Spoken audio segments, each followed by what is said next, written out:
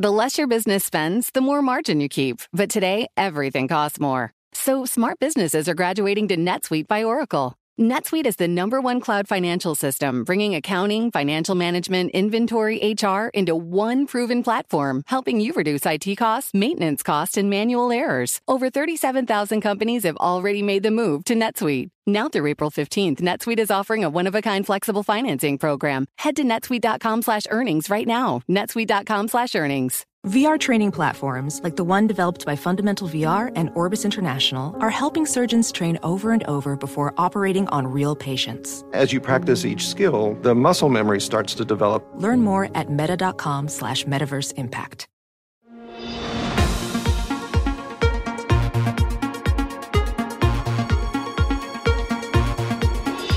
Welcome to What You Missed This Week. I'm Joe Weisenthal. This podcast has some of our favorite interviews from the Daily Market Close show that I co-anchor along with Romaine Bostick and Caroline Hyde.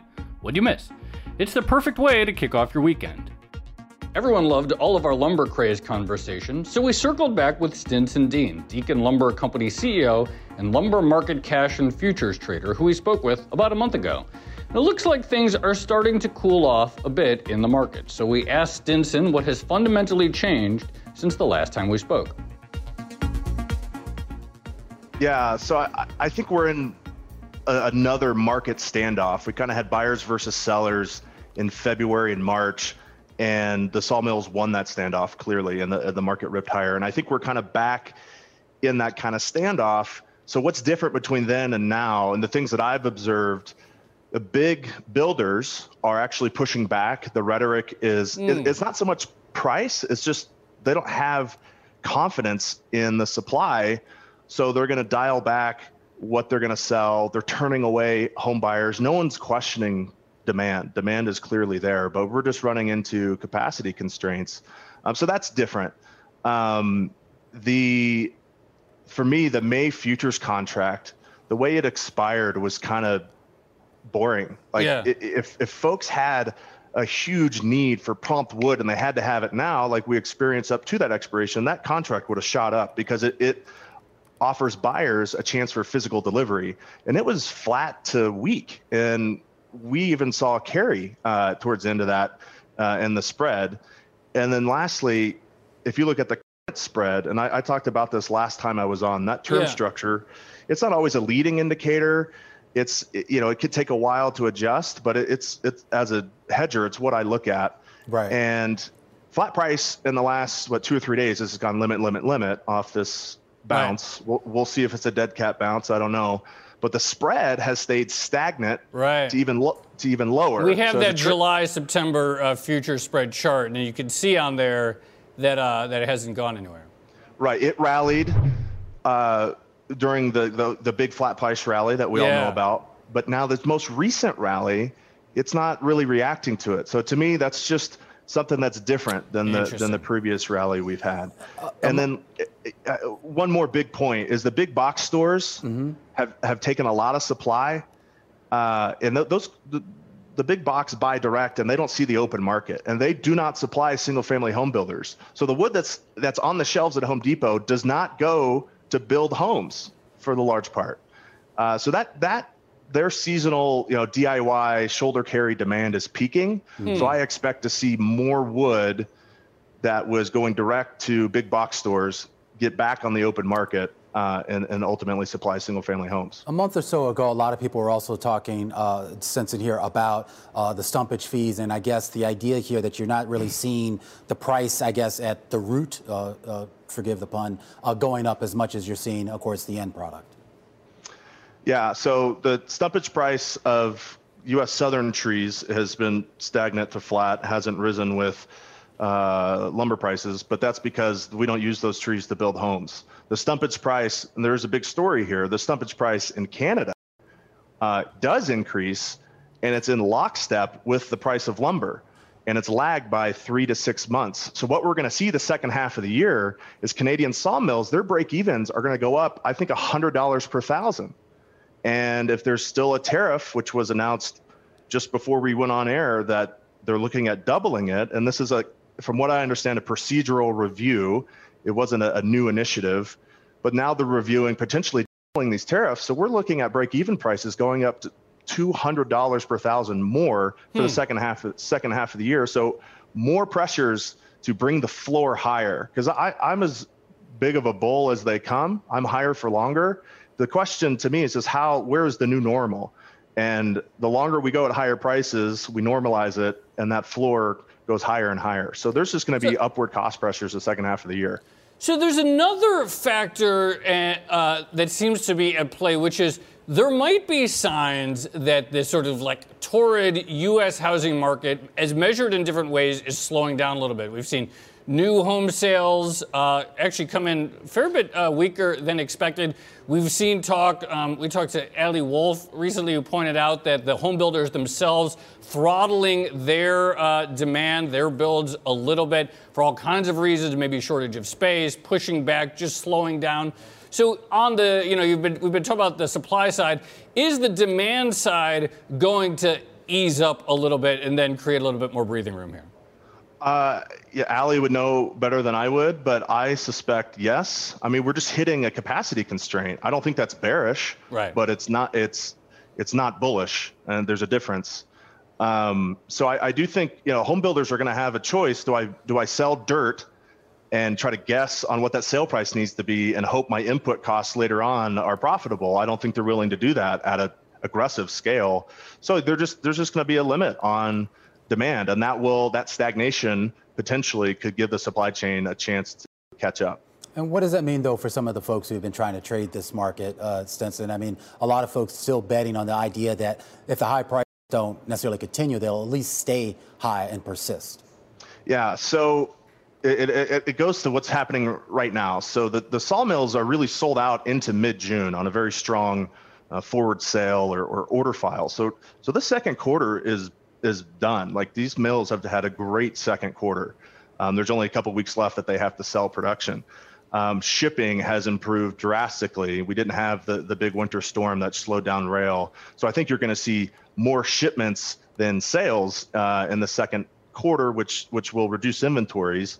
But for me, the thesis of higher for longer, the break-evens are going up for these mills. Like, they won't have a choice but to keep prices elevated, I think, above $600 to make any money.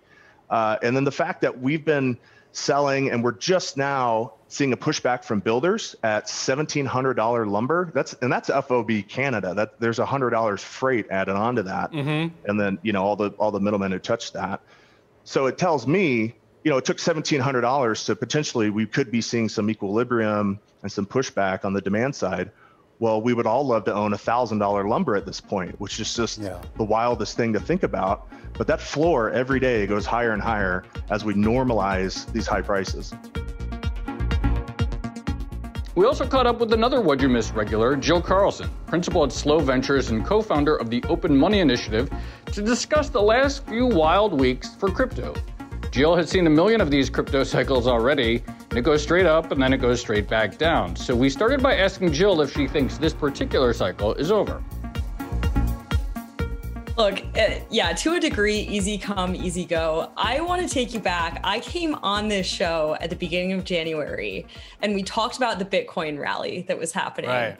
And we talked about how I thought that it was very healthy price action. Yeah. It seemed to be all institutionally driven.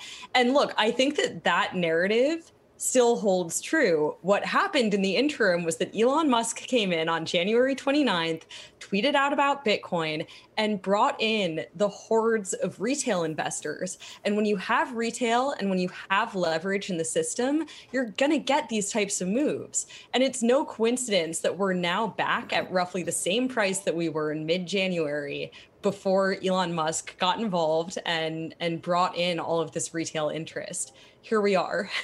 Yeah, I mean, great point, Jill. I am curious, though. I mean, one aspect of this that a lot of people did talk about was the idea that companies were putting this on the balance sheet. That had sort of been a catalyst for some of the rally that we've seen this year. And then, of course, with, I guess, I don't know what you call it, confusion or whatever, with regards to whether Tesla is still holding or not.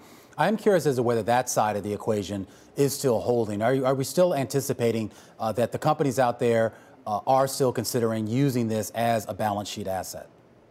Look, yes, I mean, confusion is definitely the right word when it comes to Tesla and whatever is going on there. So I won't even try to speak to that. I think that there's probably a dynamic around them being classified as an ESG stock. I think there's probably dynamics with the government subsidies that they have to be dependent on and needing to maintain their position as an environmental play, all of that.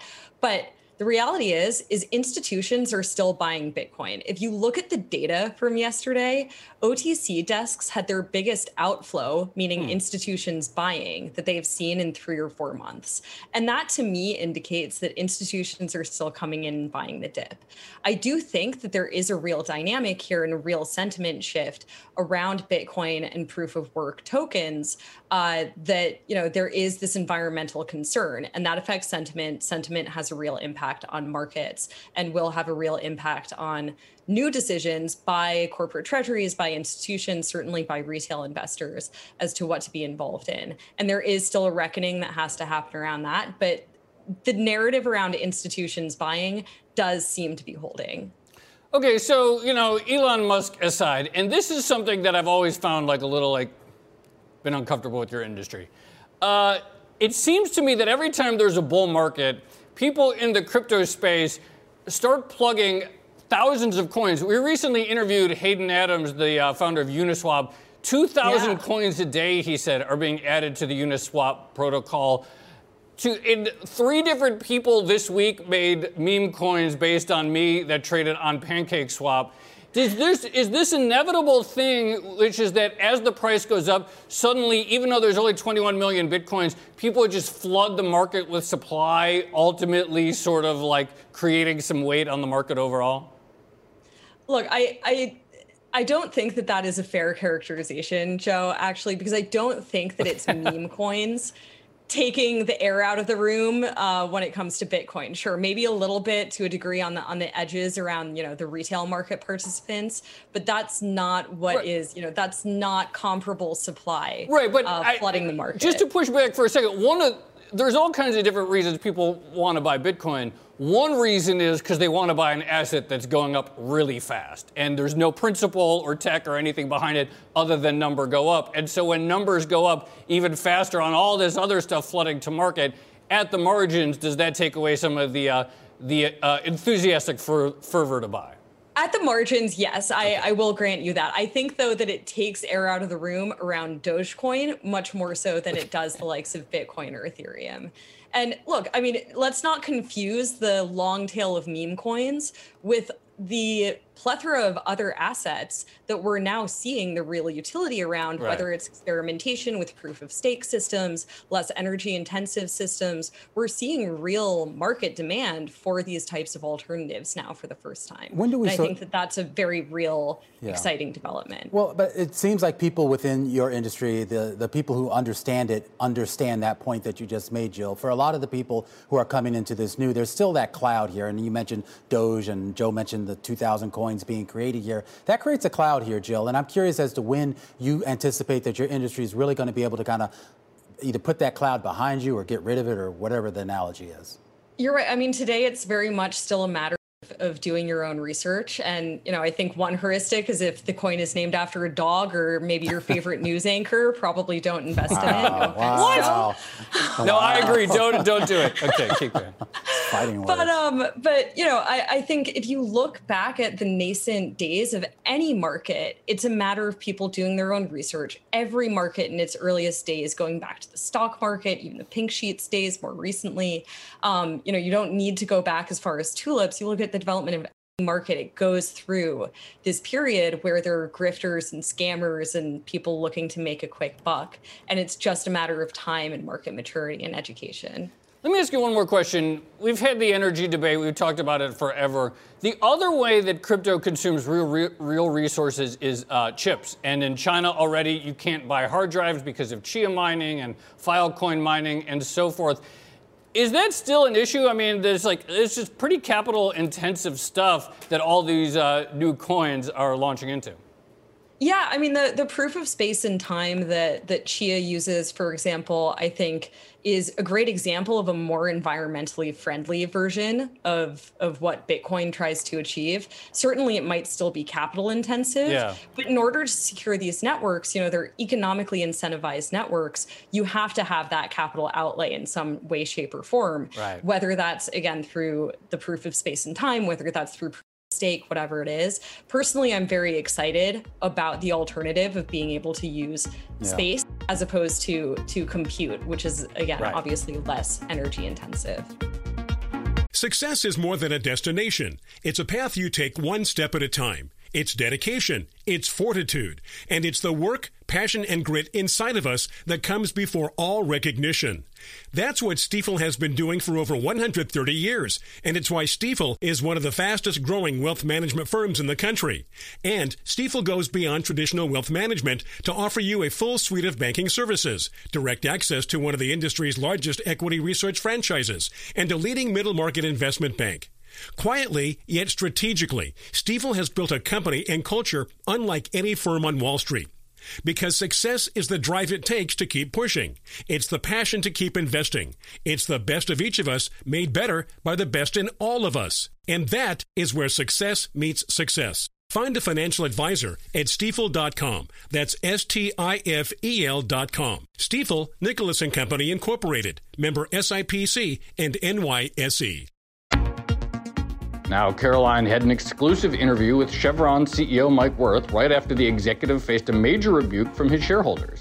At Chevron's annual investor day, 61% of the oil giant's investors voted to back a proposal to reduce emissions from the company's customers over the recommendations of the board, which had urged shareholders to reject it. And Caroline started by asking the CEO what he made of the vote and of the intention of the shareholders.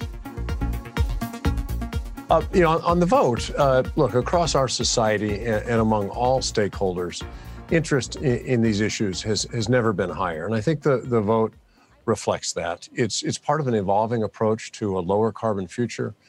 Shareholders want us to succeed. What matters is how we respond to these challenges together. And so we're working on reducing the emissions of our products as they're used by our customers. We're offering renewable diesel, renewable natural gas, renewable base oils, and we're working on things like sustainable aviation fuel and hydrogen. And so we have emissions in our own operations that we're working to bring down and making very good progress. But then also society needs energy. We're an energy company that provides it. And we're working on the technologies and the solutions to work across, particularly the more difficult parts of the economy, to find ways to help bring these emissions down. So this is a step on that journey. I think that's so important to remind people that, of course, many of us want to see emissions come down, but many of us also want our light switches to work, our air conditioning to work, and our energies to still run freely. But I'm interested in whether you feel kind of surprised by the strength of investor focus on this, because I know you're a man who wants to promise them returns. Investors want the best of all worlds. They want to see profitability come from you, bigger returns. But are you surprised by how much they also really want to focus in on the ESG part of the equation? Well, I think the rate of change on ESG has been dramatic. There were times not too many years ago where it came up infrequently in discussions with investors. Today, it comes up in every discussion, and oftentimes it's the first thing that comes up in a conversation. So I'm not surprised that it's high on their minds. I meet with investors all year long, and this has been a regular topic that we've been hearing about. And you're right, investors do want to see higher returns. Our industry is one that has not been in favor with investors because our returns haven't been as strong as they historically were. And so we've got work to do. It's why I really talk to our people about just 4 words: higher returns, lower carbon. We need to do both of those. When I talk to investors about that, they say that's exactly right. You're hearing what we're saying. That's what we expect, and that's what we're committed to. Of course, today was rather extraordinary because ExxonMobil was taken on by a tiny activist investor and has lost 2 board seats, if not 3, to them. It would seem that Shell is also being ordered to slash their own emissions via a court as well over in the Netherlands. Do you worry that this will go to the courts as well, not just your annual general meetings? Well, I've been in a board meeting after our annual meeting, so I haven't seen all the developments that have occurred today. This is a very active environment that we find ourselves in. There are lawsuits that have been filed on various aspects of climate around the world, and we don't believe that's a fruitful way to engage in dialogue on this issue. We think that they generally distract companies from the real important work, which is working on technologies, working on progress, and taking actions. And ultimately, the lawsuits haven't really proven to have much merit, and I don't know how the suit in the Netherlands today will play out. But we look for constructive engagement. We look for to be challenged, and we're taking action, and we intend to take more action. To be challenged by activist investors in particular, how much do you think are they a threat to the business model in general, to a joined up business model that you provide in terms of oil and gas? Well, I think activist investors, other investors, they want to be heard. They have a point of view. And look, we engage, as I said earlier, with our investors all year long. And so we're listening, we're engaging, we're as transparent as we can be. We just issued a very lengthy report on climate change and our company's resilience in a variety of scenarios. We did an analysis under very aggressive carbon reduction scenarios to look at how our company would fare under those. And so investors of all types are focused on this as we are. And so that's it's part of the environment today for companies that are providers of energy. And I believe our industry is part of the solution. We have the technical capability, the project management capability, the engineering acumen, and the financial capacity to be part of the solution. And I think companies across our industry are, in fact, working very hard on that, taking different approaches. But that's really where we should all be focused, is how do we find ways to make progress on this as opposed to find ways to engage in conflict. Talking of progress, I mean, your share price has progressed significantly up, 55% since the lows back in October. You have been able to bring returns in that respect. The fundamentals of the oil business in particular have improved. Prices have rebounded. I'm interested in, as you do double down on your investments, as you say, as you want to talk about perhaps finding beneficial ways to dig in on hydrogen. I know that that's an area that you feel you've got a unique advantage in, for example, and teaming up with certain companies there. How do you also return to the investor base? Because I know that's something you want to look on. And investors, analysts, Wells Fargo, for example, trying to say when you might start doing share buybacks. Is that on the agenda? Well, there's a balance here. I said earlier that our objective is to deliver higher returns and lower carbon, and we have to do both. We can't only do things that are good for shareholders and ignore sustainability in the environment. That won't last. And likewise, if all we do is focus on things that are good for the environment and we don't respond to shareholders' desire to see a return, that's not sustainable either. And so we really have to do both. That has been our focus for quite some time. And we've increased our dividend for 34 consecutive years. We came into this downturn with the strongest balance sheet in the industry, and we've emerged with the strongest balance sheet. We were able to do an acquisition to strengthen our portfolio during this downturn. And we've repurchased shares 13 of the last 17 years because we've been very disciplined with capital, and we've had the cash to return to shareholders via that. So our financial priorities have remained the same. We've been consistent, prepared, and adaptive as we've faced a very dynamic environment. And I think those are attributes that make a company strong, and it's what rewards shareholders. And so we need to do both, and we intend to do both. You've intended to do both. You haven't set yourself exact targets in terms of limiting emissions, but you have outlined how you're going to invest in getting there and lowering carbon, as you say, that key focus of the business. But can you do that at the same time as perhaps giving share buybacks as soon as 2022? Well, we actually have set targets to reduce emissions. We've set targets to reduce greenhouse gas emissions from upstream oil, from gas, from methane, from flaring. We achieved our 2023 targets early. We reset targets for 2028, which is the next Paris stocktake. It's tied to my compensation, the compensation of our employees. So we are setting targets. We are reducing emissions in our operations. And we do need to do it all. It's not necessarily simple, and finding that balance different people have different opinions about where that is, and that's really where a lot of this dialogue comes, is at what pace should we reinvest in our core business? At what pace should we reinvest in energy transition? At what pace should we return cash to shareholders? And there's judgment and there's balance in there, and that's the world that we're navigating, and it's why this engagement with shareholders is so important. Will you continue to talk to activists such as Follow This? What are your words to them if they're listening? Well, we had a proposal from Follow This today, and it received a lot of shareholder support. And look, they closed their presentation to us as, we're with you. We want you to be successful. And so I think we need to engage with all stakeholders and understand their points of view. When I do that, I find that there is more common ground than people might think before you walk into the room. And just because we can't agree on everything doesn't mean we can't agree on anything. And so we often find that there's a lot that we do agree on, and then we can talk about the things where we still have different points of view, but that's how you make progress. Success is more than a destination. It's a path you take one step at a time. It's dedication, it's fortitude, and it's the work, passion, and grit inside of us that comes before all recognition. That's what Stifel has been doing for over 130 years, and it's why Stifel is one of the fastest growing wealth management firms in the country. And Stifel goes beyond traditional wealth management to offer you a full suite of banking services, direct access to one of the industry's largest equity research franchises, and a leading middle market investment bank. Quietly, yet strategically, Stifel has built a company and culture unlike any firm on Wall Street. Because success is the drive it takes to keep pushing. It's the passion to keep investing. It's the best of each of us made better by the best in all of us. And that is where success meets success. Find a financial advisor at Stifel.com. That's Stifel.com. Stifel, Nicholas & Company, Incorporated. Member SIPC and NYSE.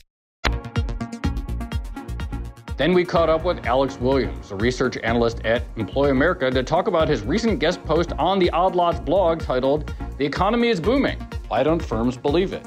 We talked about bottlenecks literally every day. We keep discovering more and more of them.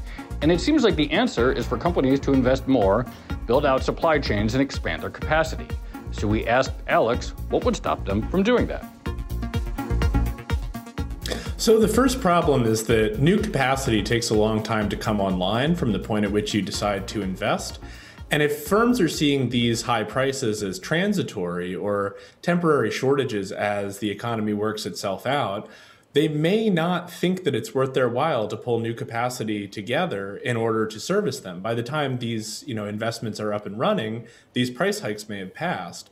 And so the memory of the long period of low demand from 2008 very recently, really speaks to the sense that there's no guarantee that buyers will be there in the long term. So firms are taking sort of a wait and see approach to investment. Is there a policy answer, therefore, to help such companies forget the long period from 2008 to here and remember that actually that sort of demand might be sustained and investment cycles should be, relooked at?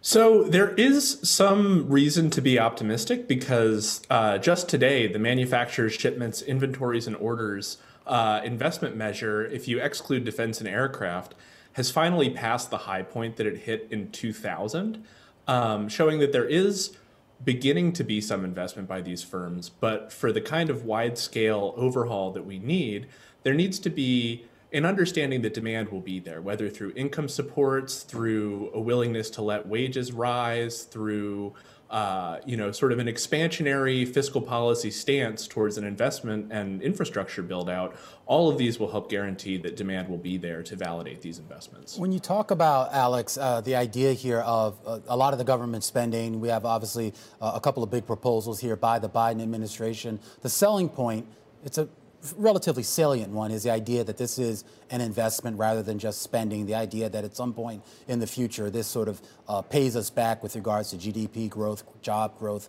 et cetera here. How are we able to sort of make that link in a way that I guess is valid?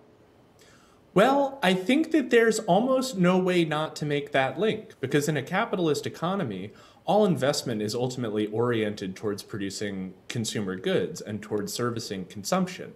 While it might be politically good to frame things as strictly investment focused in something like an infrastructure plan, even just ensuring that, poorer Americans are taking home more in their paychecks and seeing higher wages will by itself ensure that more investment is brought online. What about interest rate hikes to just slow it down? I mean, sure, maybe we can hope businesses invest more and expand and, build out that capacity and ease out these bottlenecks. But is there a response to just, why don't we tap the brakes and just ease the bottlenecks? So the trouble with that is we're already seeing bottlenecks in a variety of goods. If we raise rates, then it will cost more to make the investments in capacity that we would need to alleviate those bottlenecks.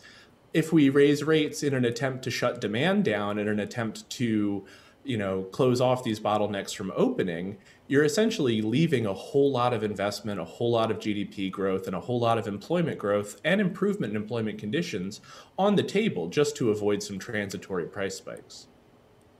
Alex, how much is an investor base a help or a hindrance here? Because how much do the investors want to see returns in terms of share buybacks, capital put to work in terms of lining their pockets? Or how much are you seeing these longer-term investors decide that, investment's really the way to go and they're seeing the signs that they need to meet demand? I think part of the trick to that is recognizing that a lot of the crop of managers and a lot of the crop of people within these companies who would be making these investment decisions have come up in a world that has really been structured over the past 10 years by systematically low demand. For some of the younger folks, there's no muscle memory there for how to do this. And for some of the older folks, the memory of the 1970s looms larger than the memory of the 1990s. And so they may remain a little hesitant as well. So we're on the precipice, Alex, here of a great deal of change. I guess some of it has already sort of taken place or started to take place because of the COVID crisis. In our previous show, we talked with a couple of investors in Exxon who talked about the recent victory to get someone appointed to that board who I guess takes a different approach to climate change and wants to push this company in a direction, I guess, that they sort of address some of the climate change issues. This sort of dovetails, I think, quite succinctly with what we're trying to deal with and how we get this economy back up and running, and whether we look at the short-term effects or the longer-term effects, Alex. How do you sort of make the case here for making those longer-term changes?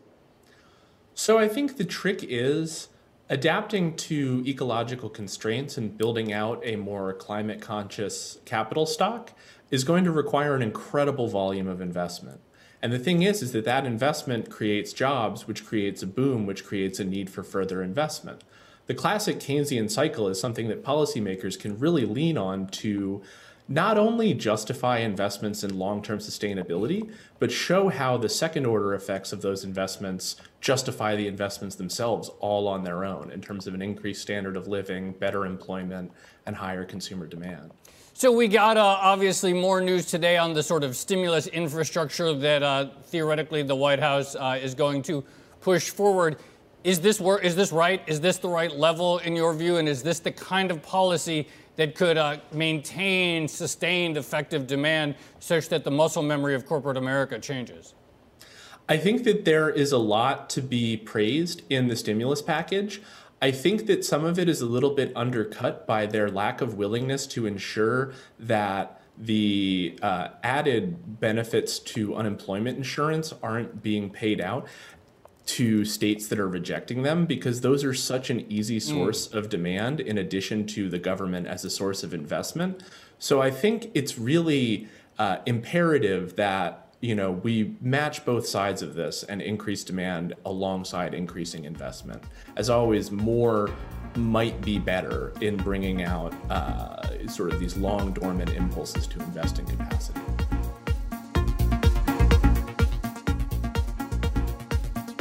And that's it for What You Missed This Week. If you like the show, make sure to subscribe and rate us at Apple Podcasts or wherever you listen to podcasts. You can catch our show every weekday from 3:30 to 5 p.m. on Bloomberg TV and from 4 to 5 p.m. on Twitter. Thanks for listening and have a great week.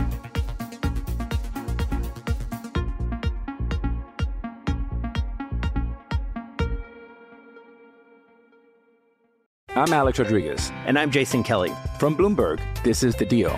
Each week, you'll hear us in conversation with business icons. This show will explore deal-making across sports, media, and entertainment. That is a harsh lesson in business. Sports is not as simple as bringing a bunch of big names together. I didn't want to do another stomp you out speech. Listen to The Deal wherever you get your podcast. And watch on Bloomberg Originals, Bloomberg Television, or BTV+. Brought to you by SHRM, a better workplace, a better world.